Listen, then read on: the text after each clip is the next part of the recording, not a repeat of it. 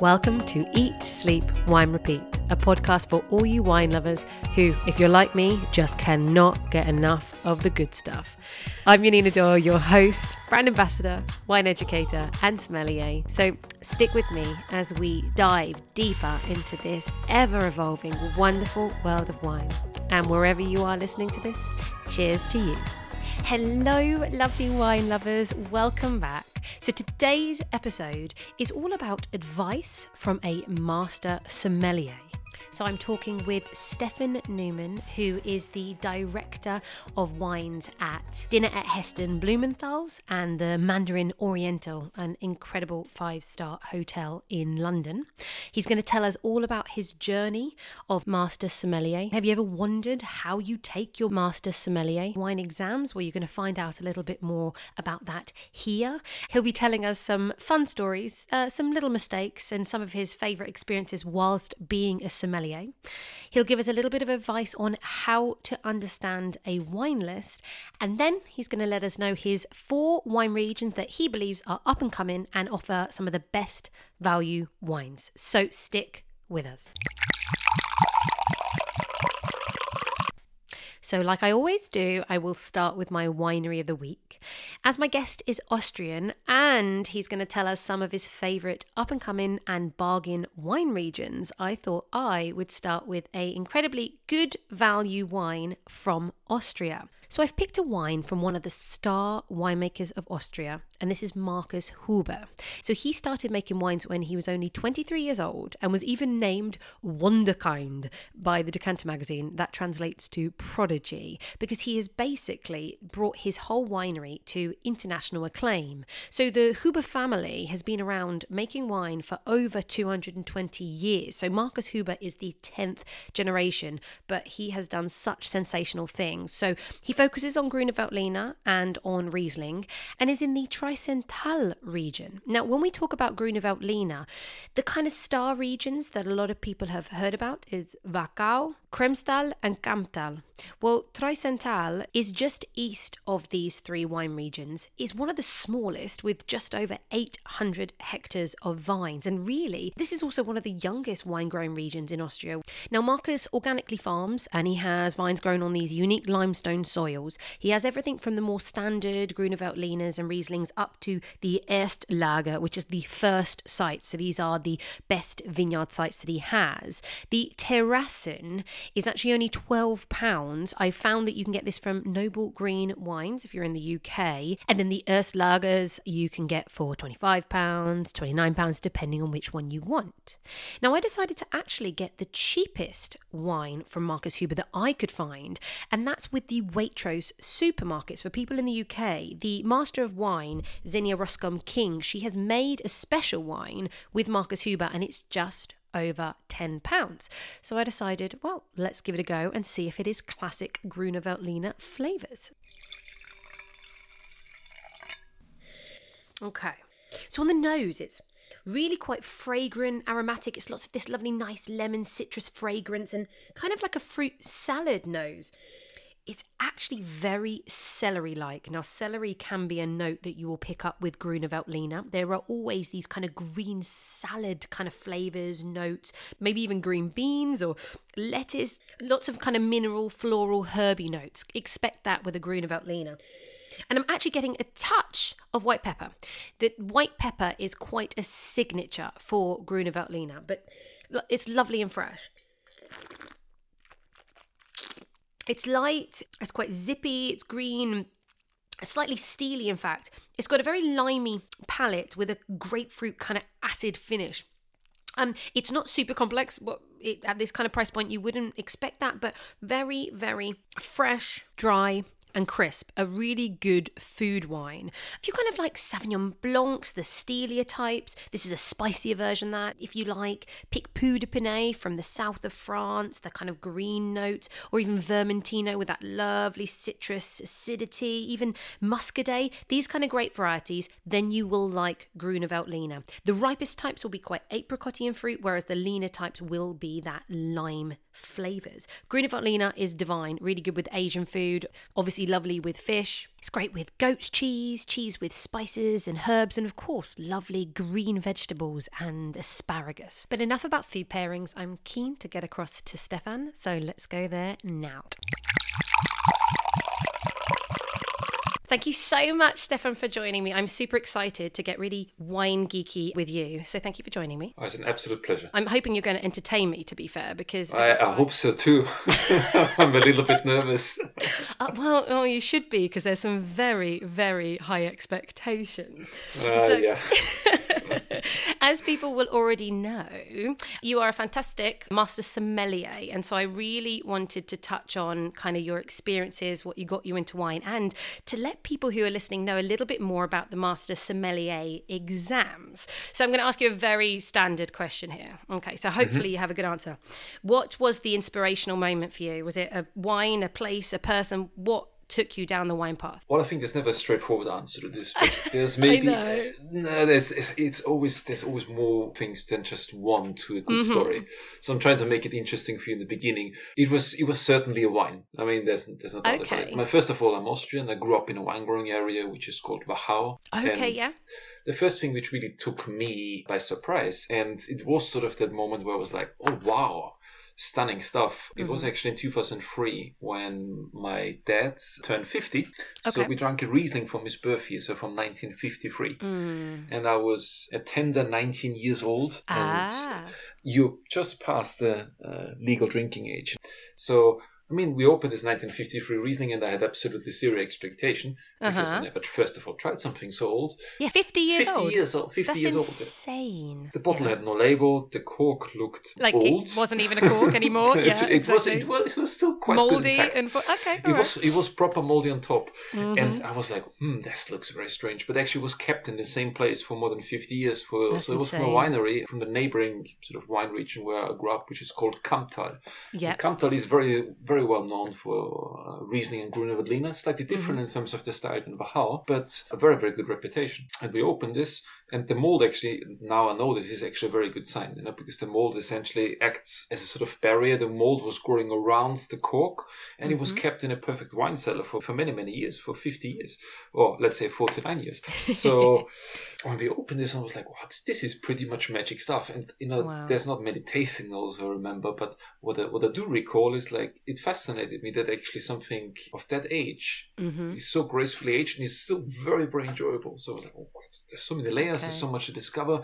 So I was like, and I was just saying to myself at that time, you know what, Stefan, if you could make a living with wine or in the world of wine, I'd be like, yeah, money wouldn't really matter. So it was that sort of very idealistic approach of saying, you found something which you like, and if you can make a living with this, why not? So that was sort of I could say maybe eureka moment where I was like, this is pretty delicious.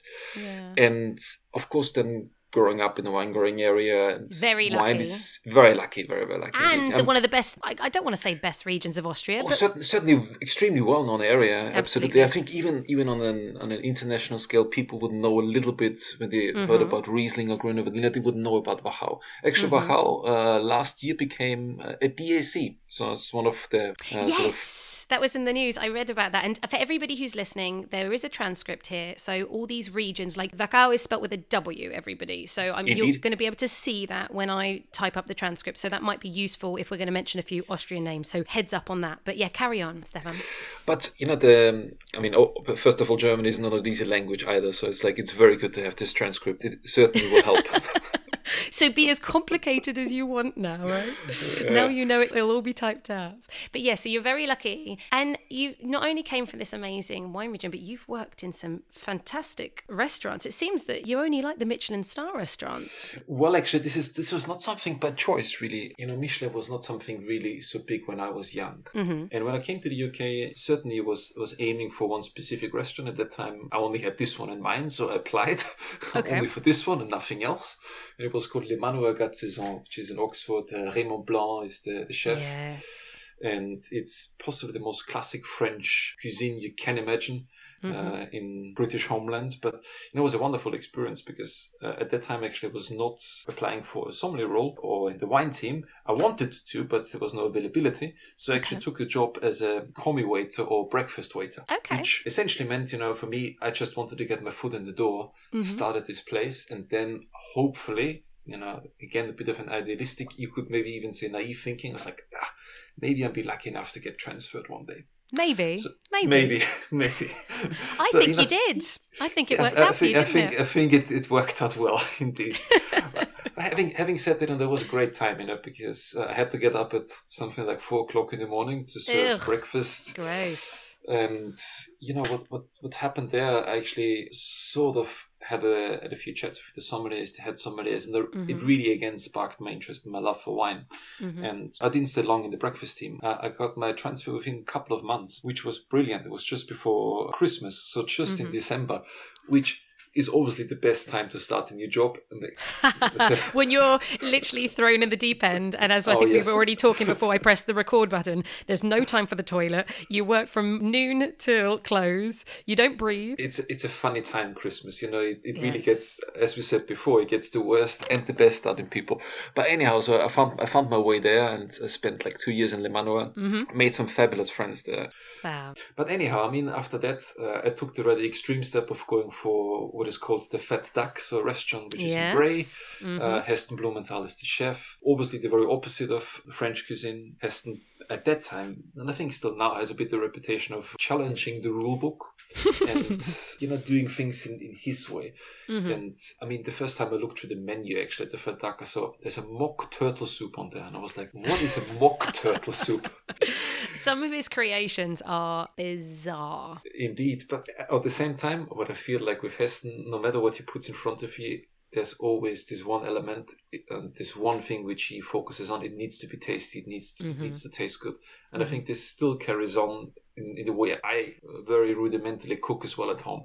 Whatever you do, you need to make it taste good. And I think Heston was the master of that. Obviously, he chose some, I would say, pioneering ways of achieving that. But actually, that's really inspirational for you as well when you work in a team where your job is to work with wine. So it actually challenged you as well, and it put you a little bit out of your comfort zone, that you had to come up with actually quite an innovative and creative pairing. So these were the two extremes. And 3 years there, and I had some really fabulous moments. So then, after the Fat Duck, you have finished, and you are still in where? It's called Dinner by Heston Blumenthal. So it's an historic-inspired restaurant in Knightsbridge, London, within the really wonderful Mandarin Oriental Hyde Park. So fabulous property overlooking the Hyde Park. And yes, that's not a 2-star restaurant. The intention in the beginning was to have a really relaxed, easy dining environment when they open. No tablecloth, no tasting menu as such, only a la carte. With the exception, there's one tasting menu on the chef's table, which is a table, as the name suggests, very close to within the kitchen. Okay. This is not I've been in the private room. Do you remember you showed me the private room? Yes. That was rather grand. The private dining room is, a lot of our dishes essentially are inspired by British history. And when you go into the private dining room, it has sort of a medieval feel to it. Yes, it does. I always call it a bit the Game of Thrones room when you go in there. It totally is, isn't it? Yes. Yeah, it looks fabulous. The chairs and the table, they're all bespoke, and the table itself was inspired by Arthur's round table, but because it's a rectangular room, we couldn't really fit a round table in there, so we sort of stretched it a bit. Yeah. Squished it a bit just to fit Improvised. Yes, but there's nothing wrong with some good improvisation. But 12 chairs, gorgeous looking. It's really, whoever came up with that design, and partly a bit inspired by Alice in Wonderland as well. So some of the chairs, there's some engravement with the Alice in Wonderland characters. So it's really something quite to look at. And the chef's table, which is just then on the opposite side, closer to the kitchen, this is the only table where we serve essentially a tasting menu.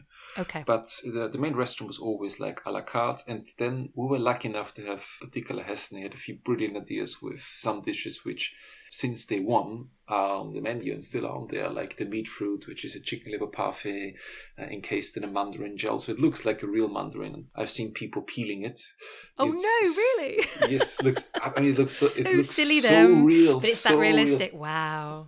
Okay. And the tipsy cake, I think, is a really famous dessert. And I mean, I love it. And it's basically a fresh baked brioche, which is infused with vanilla, sauterne. So, of course, the wine link there and some brandy. So it's cooked in the oven, 190 degrees, 20 minutes, infused with this sort of really luscious sauce. So you get this really super fluffy cake, but this is served with a spit roast pineapple on the side. And the spit roast pineapple is like 3.5, 4 hours on the spit roast.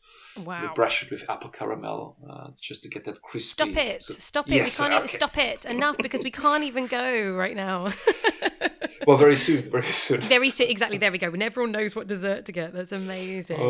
But yeah, I mean, this is essentially my journey in the UK, and I mean, in the and very what a beginning, journey! What a journey it has been, and I made some really good friends along the way. And as you've asked in the beginning, then of course another journey was for me not only to in the world of wine, but as well to achieve something which is called a master sommelier. Which I heard it's a little bit difficult. It takes a few hours of studying, doesn't it? It takes a few hours, yeah. And certainly, I mean, there's a reputation about this exam of being notoriously difficult. Yes. And I mean, to break this down a little bit, there's a few elements to this. So it's an organization which is called the Court of Master Sommelier. It all started in Europe. Now you've got different chapters around the world, but the heart was always in Europe. It started in around early 70s, and since then, give or take, I don't know the precise number, but around 270 people have passed. Is that it? 270? 270, yeah. Oh, goodness. So it notoriously makes it look like it's a difficult exam, and yes, it is. But I always say victory loves preparation. When you go for this exam, you better be well prepared. So how long did it take you to do this, from the start of preparing for those exams to taking them and passing? The easiest way of saying this is actually, it maybe took me my entire life, really, but... there's 4 different levels. So you've got your introductory, your certified, and your advanced level. Okay, yeah. And I started with the first one in 2010, and I completed my advanced in 2011. So that was relatively quickly, you could say. But then the last one, which is called the Master Sommelier exam, took me a little bit longer. So first of all, it's quite difficult to get a spot in that exam. So very often you go on a waiting list, and then you're basically invited. So I finished my advances at an 11, then I was 1 year on a break. So didn't get a spot. So this was basically 2012 gone. Okay. And then in 13, 14, 15, 16, 17. So it took me 5 attempts in total. So in 13, I didn't pass anything. In 14, I didn't pass anything. When I say I didn't pass anything, because this exam breaks down in 3 different parts. So it's theory. So what are the theory? Okay. Theory. So it's like anything between 60 to 100 question in give or take less than an hour, and it's all oral. So there's no written. So you need to answer that question when they ask you the question, and you can't come back to a question, which makes it really, really difficult. Because I don't know about you, but sometimes you always have the best answers ready, like 10 minutes down the line. So yeah, it's like I think that's one of the most challenging things. You need your memory recall needs to be really good, and that's simply you can purely train that. But you need to have a few goes at it in order to get that right. So, and of course, it's generally not the easiest questions about wine as well. So it's not something where you're like, oh, let's talk. So it's like things, you either know them or you don't know them. Yeah. And there's not much room really to make that stuff up, And if you're not quick enough, then they'll be like, yeah, let's just move on. And then, theory was for me personally the hardest thing, because for theory you need time and you need, patience, and you need to be, as I said, you need to train that muscle of memory recall really, really in a good way. So theory was the last thing I've passed, for example, which was brilliant, because that meant I could study 5 years of my life only about wine. Fab. So now you are exceptionally exceptional. No, not at all. I think, I mean, I would say I know a thing about wine, but God Almighty, this journey never stops. You always learn something new. I feel like if you have stopped learning, then that's not the right thing. You always learn something, regardless. I think in every job and everything you do, you improve. You never reach that pinnacle where you say, okay, that's it, I'm done. Well, that's true. And then in the wine world, we keep on just getting new wine regions keep cropping up all the time. Absolutely. I mean, 10 years ago, I always say this, 10 years ago, Chile and Argentina barely existed in the world of wine. There was a few wine regions, a few producers. Yeah. I mean, now it's a huge player and a very important player. And you're forgetting about Brazil and Uruguay. I mean, it's insane. Oh, yes. I mean, Uruguay the last years really came around. I'm loving Uruguay at the moment for their wines. But anyway, that's a whole other story, isn't it? So sorry, we've gone off track. So carry on with your... Yeah, coming back. So then, of course, you've got your tasting exam. So tasting exam essentially means 6 wines, 25 minutes, and you need to correctly identify as many as you possibly can. Now, are you just supposed to say, right, I think this is a Cabernet Sauvignon, I think this is a 2003, and I think it's from this region, or actually they want you to go further and name, like if we were talking about a Bordeaux, would they want you to say, right, I think this is a Mouton Rothschild? I mean, what are they expecting? I would hope one day they will do that. That would be nice, wouldn't it? It would be amazing if they would have the budget to give you Mouton blind. That'd be great, wouldn't it? And I think you need to be quite confident in order to call it Mouton. But apparently some can do it. Apparently. What you should get is absolutely great variety, country, sub-region or the region vintage. And of course you can break it down to a producer level.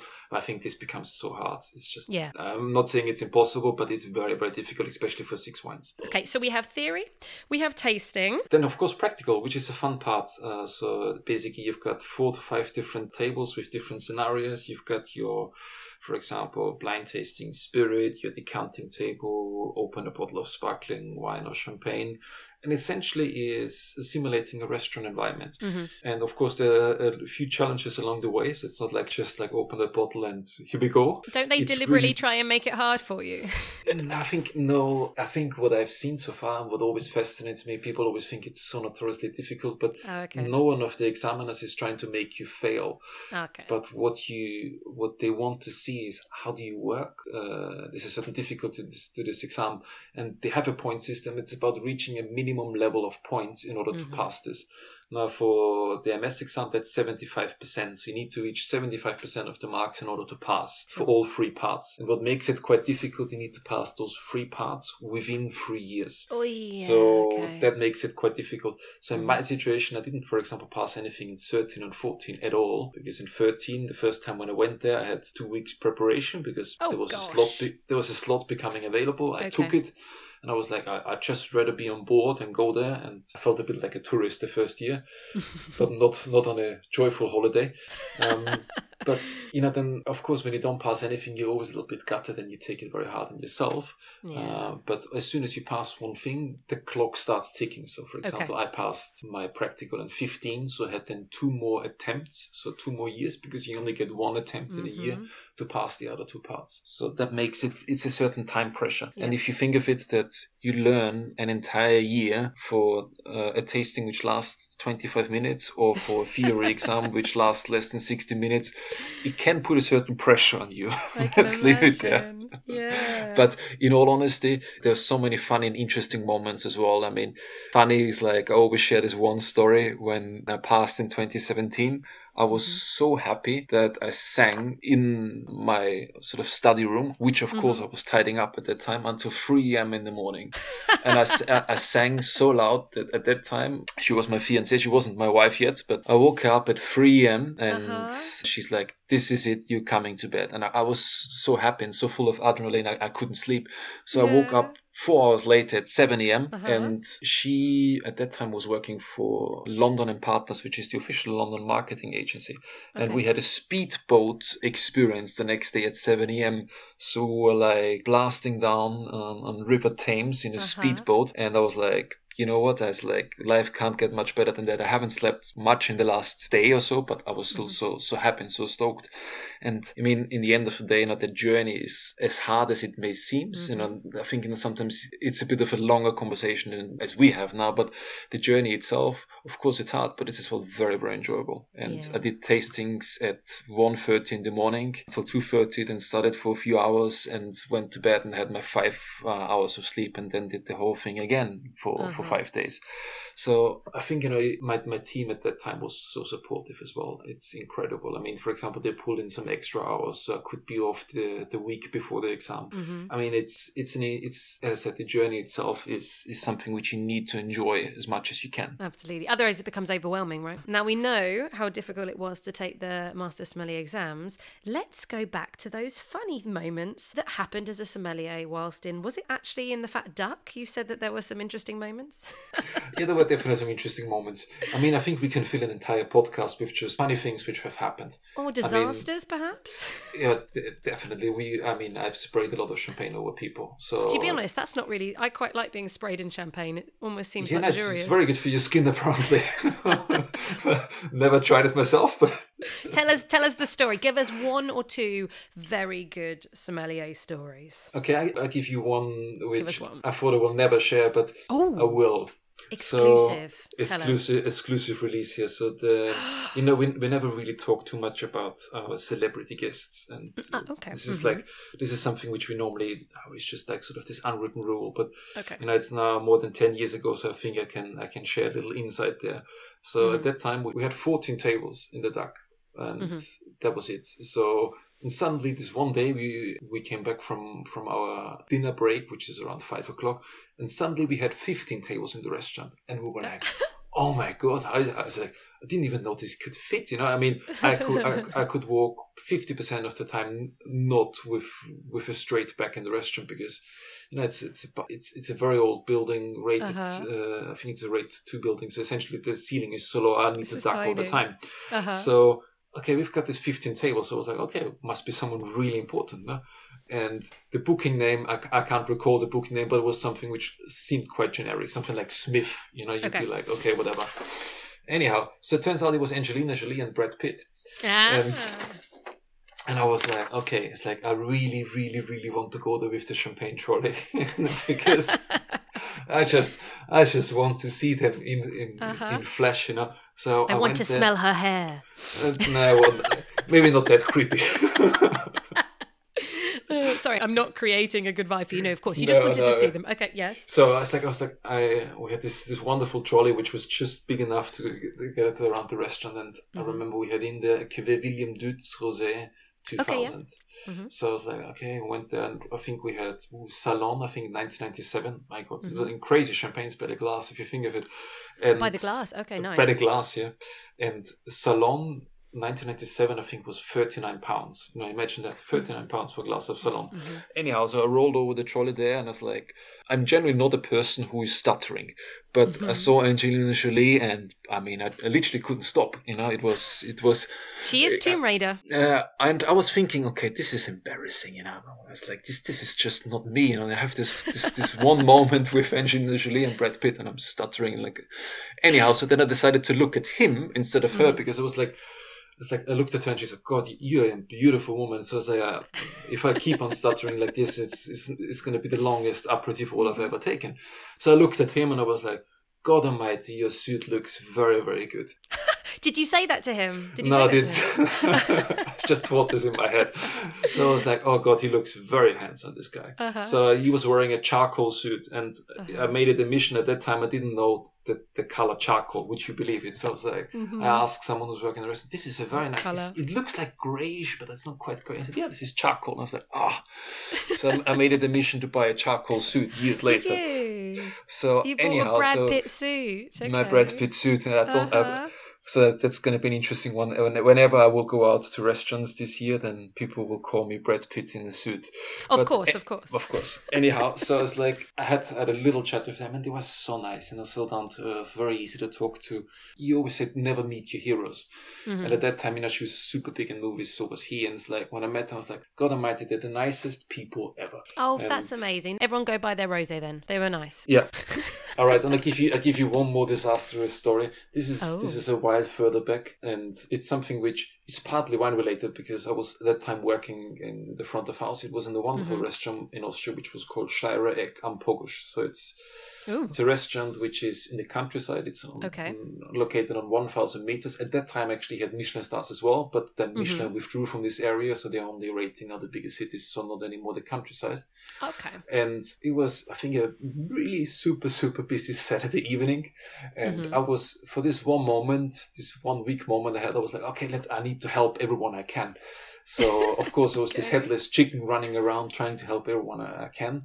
So I grabbed this one plate, and it was a salmon in some sort of fish sauce. Please don't tell me you threw the salmon in someone's face. No, I actually, worse. So I was serving the lady, and while I was serving the lady, I was lifting the other plate which I had, which was the salmon plate, over the gentleman's head. And because and the sauce? The sauce went all over him. That sounds nice. Was it tasty sauce? I mean, I still recall his scream. I think I will recall his scream. I mean, now I can laugh about it, but that time it was like I basically dipped a gentleman, or I actually completely spilled that sauce, you could say, over him.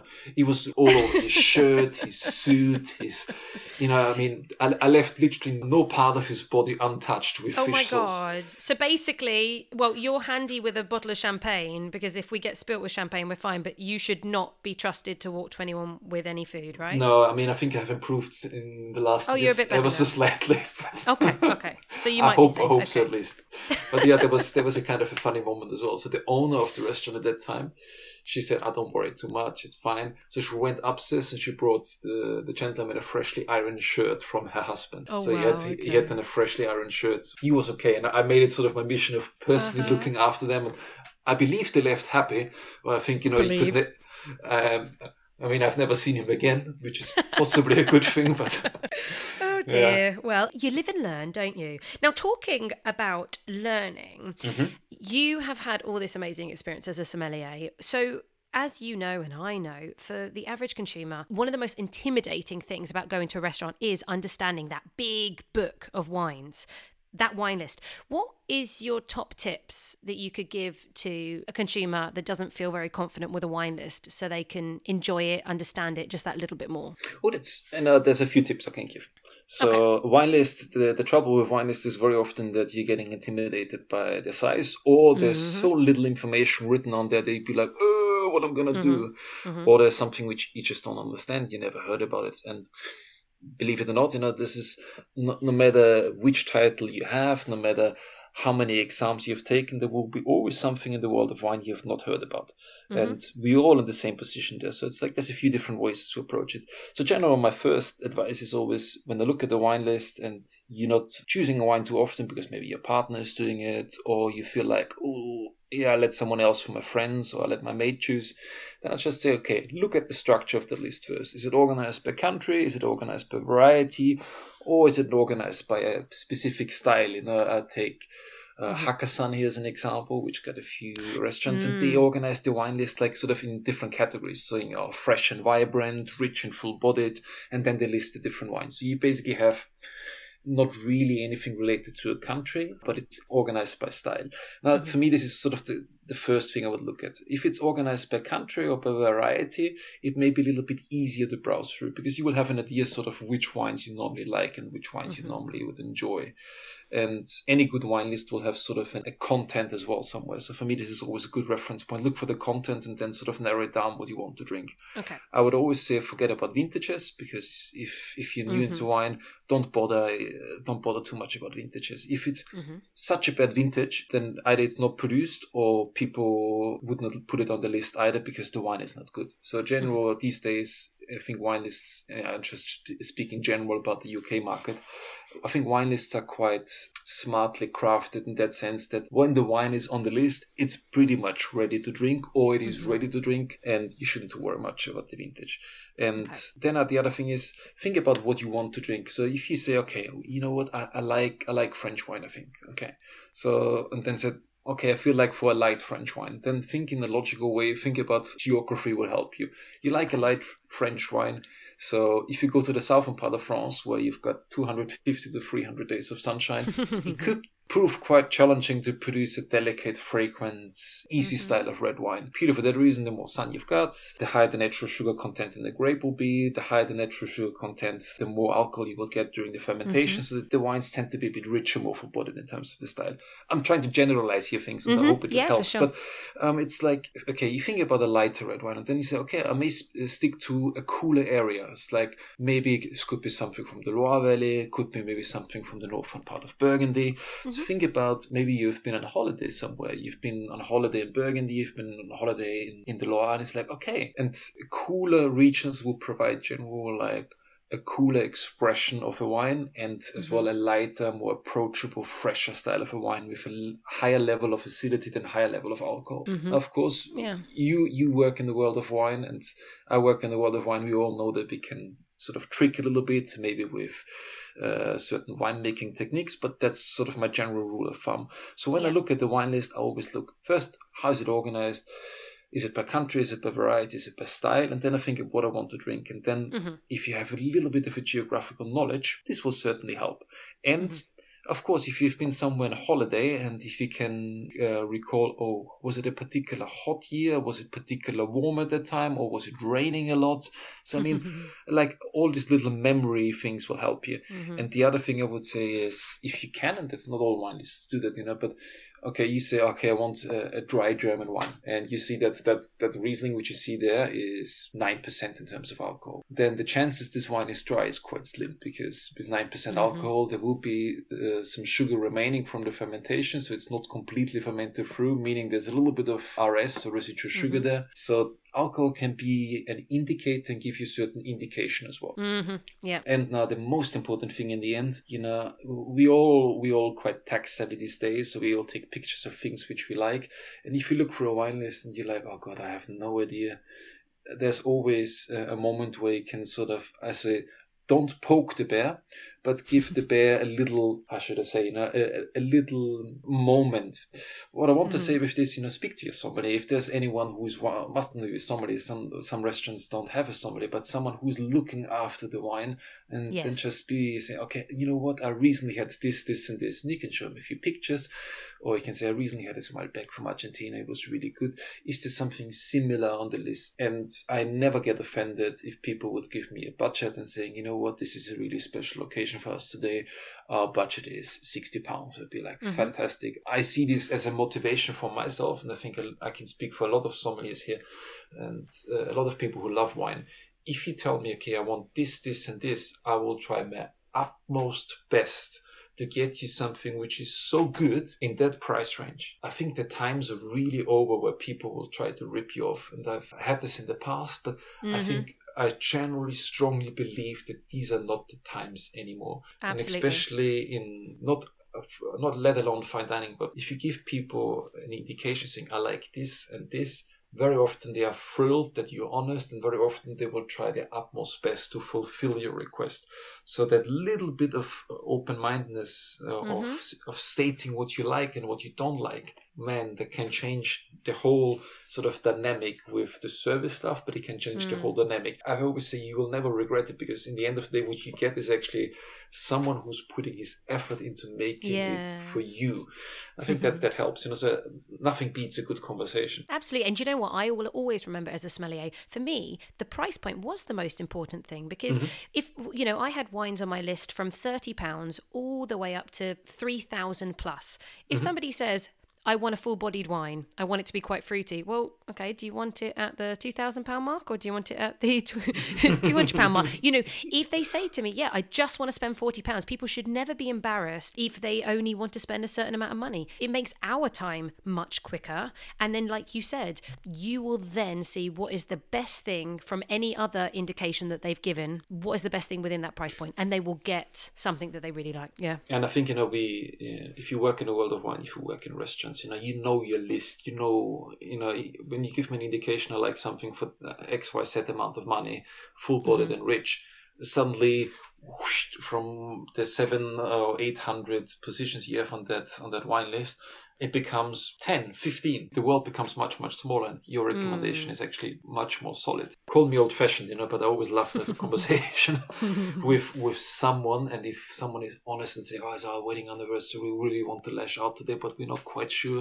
And of course, if you spend, for example, I want something for £300, you want to make sure that you get something very good for £300. Sure. Yes, absolutely. So talking of wines on a wine list, people maybe don't want to spend the £300. They want the best value. So what's your best value wine regions, or what's an upcoming region? What's something that maybe people might want to look out for on a wine list or in a wine shop? I would say I put 4 things out there. Oh, 4. Okay. 4, we have 4 suggestions. 4. One, which is proper off the beaten track. So that's Georgia. Georgia. I've tried so many wines recently from Georgia. There was an MW, Madeleine Waters. She organized an online masterclass about Georgian wine. And God, there was so much delicious stuff in there. They've got not always varieties which are easy to pronounce, like Saparavi is the Georgian variety. It's a red wine variety. Big and thick and purple in the glass, and be prepared to stain your teeth, right? Oh yes, it's the thing is, it's still so fresh, and it's one of the few. It's one of the few varieties in the world, one of the few grape varieties which they call teinturé. So it's red flesh and red skin. So if you just squeeze the juice, it's already super colored juice. Then Mozzvane, Chisi, Razzitelli. And I said they're not easy to pronounce, but Georgian wine, there's a lot going on. Yeah. And not all of them are made in low intervention, natural or amber orange style way. So you find an incredible amount of wines which are absolutely delicious, very juicy, very easy drinking. And I think there's some really good value found there as well, because Georgian wine, let alone buying it in Georgia, it's really, I'm not sure if I should say cheap as chips, but what makes Georgian wine a little bit more expensive on the export market is purely the shipping. And when I say more expensive, you find great Georgian wine for £10. Well, I can say Pheasants Tears, who are definitely one of the biggest and certainly a high quality producer from Georgia, you can get a lot of their wines in England for around £15, £16 a bottle I've seen. So they would certainly be one that I would always point people to. Yeah, for me, the one really good example here is like Orgo. It does a white and a red. Okay. I'm not sure if I pronounce his name now correctly. It's Gogi Tocitelli. Oh, It's just call him Gogi. It's like Gogi. Okay, so Gogi. It's very, very easy. Gogi, great name. But yeah, for Georgia's for me out there. Then I have to put something which is very close to my heart, which is Greece. I love Greek wine. Xinomavro, which is the red wine variety, very widely planted. Aioritiko, which is the most planted red variety. Again, doesn't really roll off the tongue, but they realized this a few years ago, so they called it now St. George. But yeah, Aioritiko, really great stuff. Asertico, of course, for the whites. I adore Asertico, the saltiness and that high acidity. And I feel like there's not really many other varieties or other styles that quite compete. It's its own unique style. Absolutely. For me, Asiatic is delicious.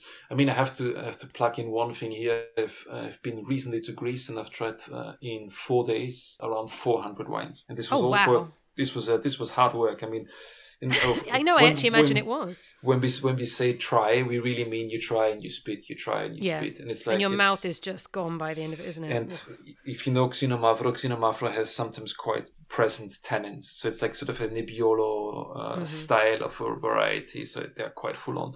And the amount of great Xinomavro which we tried was fabulous, and really great Asiaticos. And this was all done for a competition which was called 50 Great Greek Wines. Okay. And what was really good to see is that some of the wines were, because we tasted all of them blind, so we didn't know what they were. All we knew, for example, was, okay, this is a white wine from this variety, like from Asertico, but there were a mix of mainland Asiaticos, so from all over Greece, to Asiaticos from the islands.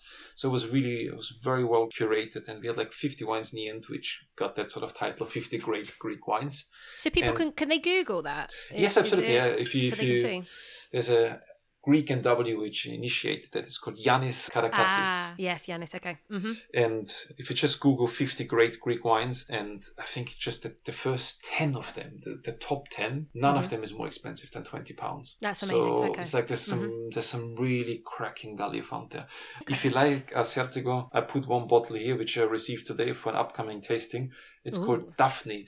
Daphne is actually from Crete. And Daphne the grape variety, no? Daphne the variety from Crete, and this Larakis. Your main planted variety on that island on Crete. Yes, I'm not sure if it's the most planted, but it's definitely on the top. There. Yeah. And Lirakis is the producer. Yeah, this is so delicious. I tasted that in 67 Pall Mall, and one of the Greek sommeliers were like, "You got to try it. It's delicious." Yeah, carry on. God. I mean, as I said, just we can fill a podcast just with great value wines. Maybe we are going to have to do another one, aren't we? Sounds like it. Okay, the next one, Portugal. Portugal, I think there's so good stuff as well. And if you like dry red wines, Douro, where Porto's produced, they do delicious dry red wines out of Porto varieties. And again, it never breaks the bank, and it's amazing for me to see that, because if you go to the Douro, not only it's a beautiful part of the world, but it's really labor intensive. So the majority of the grapes you need to pick by hand. So somehow, very often, this reflects in the price, but not there. I mean, Douro Red, you find great stuff from maybe £7.50, £8 onwards, and of course you can go high if you want to price wise, but really, really good stuff. And as well, Douro, which is just the region close by. I love Douro. The funny thing is, I always think Douro is like Burgundy style, so it's got the little bit more food friendly and some elegance. Douro, of course, has that concentration. They do these incredible, beautiful blends, and then you have Alentejo down. And I always say to people, if you want like kind of the more New World style, that big and bold and juicy, Portugal has so much to offer. And it's still so good value. I mean, it not only in wine lists, but as well in shops. I mean, and of course, my last country must be Austria, because... Okay, we go. Yeah, what region would you... region is difficult, Of course, my heart will always lie with Grün and Riesling.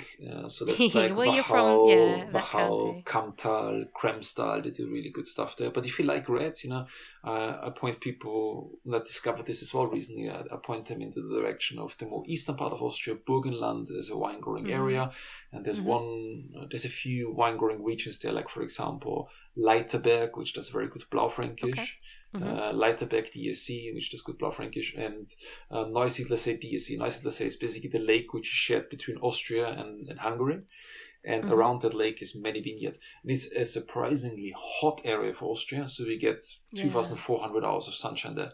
So it's hot, wow. it's warm. And Zweigl is the main variety. Blauer Zweigl is the most planted Austrian red variety, and it's style-wise maybe sits in between. If you like Beaujolais, so Gamay as a style, but you like Syrah with that certain peppery element there. Well, it's got these lovely soft tannins, but yet it's still quite full-bodied and all that big cherry fruit. It's super velvety always in terms of the style. It's like, I mean, I can share this. I chose actually as my wedding wine at Zweigl because I always wanted to have something which is easy drinking, but not an easy wine, if that makes sense. It should be complex enough to keep you interested. And for me, Zweigl is this quite often because, as you said so correctly, it's this cherry-loaded fruit spectrum, but not like sweet cherry. It's like it's more like ripe cherry, but it's so soft, it's smooth, it's a very elegant style, and then this look at you getting passionate. Velvety tannins. It's a really good variety. So I mean, here we are, people. I mean, this is just like 4 countries, which on top of my head does really, really great stuff. Yeah, funny you say about the Zweigl. Blaufränkisch for me, I actually prefer obviously bigger tannins for people. It is more a deeper, darker fruits than the Zweigl, but there's some great, fantastic versions of Blaufränkisch. So many of them in England. Am I pronouncing the region Carnuntum? Is that how you pronounce? Yes, Carnuntum. Because I always remember one of the first Blaufränkisch I had. I think it was Johannes Trappel. Anyway, and £15 a bottle, something like that, and it was absolutely delicious. So go buy Austria. Buy Austrian wine, yes, indeed. I mean, for me, Blaufränkisch always has this wonderful savory element there, which is great. And again, over the last years, what we managed so well is less oak, less new oak, and just managing these tannins nicely. So and Carnuntum itself is a really wonderful part of the world as well. It's actually, I think it was the first Roman settlement north of the Danube River. So there you go. So a history fact. Lots of history there, and you still find some Roman building. They're not, of course, anymore intact, but you still got some archaeological sites there. And as one of the first Roman settlements north of the river, and beautiful part of the world. Again, for Austria, it's quite warm. It's relatively flat there, or some hills. And again, really good value. And it's like awesome. an hour, it's less than an hour away from Vienna. So if you fly to Vienna, you'd be there in 45 minutes in the vineyards, No excuses. There you go. People know exactly where to go now. For anybody who has thoroughly enjoyed listening to Stefan, and I know that you will, Dan, I get really amused listening to your Instagram videos. They are fantastic. I'm incredibly jealous because I like to think that I'm an, shall we say, quote, amusing person. But I swear to God, when I do wine videos, I just can't make them that funny. And you are hilarious. So, thank you so much. Oh, no, you really are. You do make them very unique. Stefan certainly has a way. So, guys, go and check out and see if you agree with me. So, you need to go to Stefan's Instagram, which is Stefan the Sommelier _MS. I will, of course, that will be on the transcript. I'll also have that on the show notes. There's everything from your cheese special, that's awesome, to preparing for your master sommelier, which I think is great. And you've got your beautiful wife helping in that. And everyone needs to be friends with Stefan because he has a champagne and sparkling wine episode where he gets out, like, I actually counted the bottles. You got out 13 bottles and 2 magnums. Seriously, I counted. And you were like, oh, this is just a selection of some of my sparklings in my house and I'd like to talk about it. I'm like, we need to be best friends with you and we need to come around for dinner because, my God, the amount of wine you have in your house is spectacular. Let's not share my address because I would like to keep them for longer. Fair enough. No, in all seriousness, the most important thing, and I think, thank you so much for your positive feedback. And if there's one thing I always say, good wine needs to be shared. No one's got anything from it if you keep it for yourself. Don't be selfish with wine. You need to share it. So the next time when we see, we need to have a bottle of sparkling wine. That's as simple as that. That is a deal, Stefan. I cannot wait. I'll come see you in December. Okay. That sounds like a deal. Absolutely. That is such a plan. Stefan, you're amazing. Thank you so much. And I need to say big thank you to you as well, because I mean, the reason why I do these Instagram videos, if I can put a laugh on someone's face, that's really great. And if little comments like these, they keep me going because I learn from this as well. And it's a fun thing to do, trying to be, of course, a little bit educational as well. But you're very educational at the same time, which is the perfect balance. Well, certainly for me. Well, thank you ever so much. And I can't wait for a bottle of champagne and sparkling wine, which we're going to have, because we're going to have more than one, not knowing the two of us. You are my best friend. Cannot wait to see you. So thank you so much and have a lovely evening. Same to you. Thank you very much indeed. Bye. Bye. So I started with talking about Grüne Veltliner, the main grape variety of Austria, but Stefan already mentioned 2 of the main red grape varieties. So just quickly to touch on them that little bit more. Zweigelt is actually a crossing of 2 grape varieties, Blaufränkisch, which we already mentioned, that was crossed with Saint Laurent, which is another grape variety that you should know about from Austria. This is in fact quite a young crossing back in 1922 by Dr. Frederick Zweigelt. Surprise, surprise. Now, with those much softer tannins and that lovely, vibrant red fruit, remember, this is a great wine that can be chilled down. Have it with some fish, great with poultry, and it's an absolutely awesome pairing with barbecue. Now, Blaufränkisch, that's probably my favourite red grape variety of Austria. If you're looking at Hungarian wines and you see Keck Frankos, this is the same grape variety. They call it different names. So obviously we're talking Austrian. So Blaufränkisch, this is much more peppery, a little bit bigger and bolder. So have anything with pepper sauce. That's going to be very good. It's quite nice with more elegant meats. So slow cooked meats in kind of a red wine sauce would be delicious, or kind of your pheasant. It's very good with deer, if you can get your hands on some deer, and a lovely mushroom risotto would be perfect too. So do go and get yourself some great value Austrian wine, and now you have some perfect food pairings to try it with. So I want to finish with a wine quote from Rudolf Steiner, who was Austrian. He was also the founder of the biodynamic approach to agriculture. So anyone who wants to know more about biodynamics, go back to episode 25 if you haven't already listened. Now, he had a very spiritual, scientific approach to vine growing or farming in general. And he has this beautiful little quote, and it says, "The totality of truth is present in every soul as a seed, and can be brought to blossom if the soul devotes itself to the development of that seed." I think that one's quite a nice one. He has some lovely little quotes that are not completely directed to wine growing, as his whole ethos was very much the energy of the universe. So do go and have a little look and read up of Rudolf Steiner. So thank you as always for listening in. If you're enjoying this podcast, you have the option to go across to patreon.com/eat-sleep-wine-repeat for just a few pounds. Every month you can listen to exclusive content just for you. That support is so gratefully appreciated. But if not, just liking this podcast, sharing it with anyone that you know who loves about wine, and of course subscribing massively helps, as I always say, to make this podcast more discoverable. So until the next episode, cheers to you.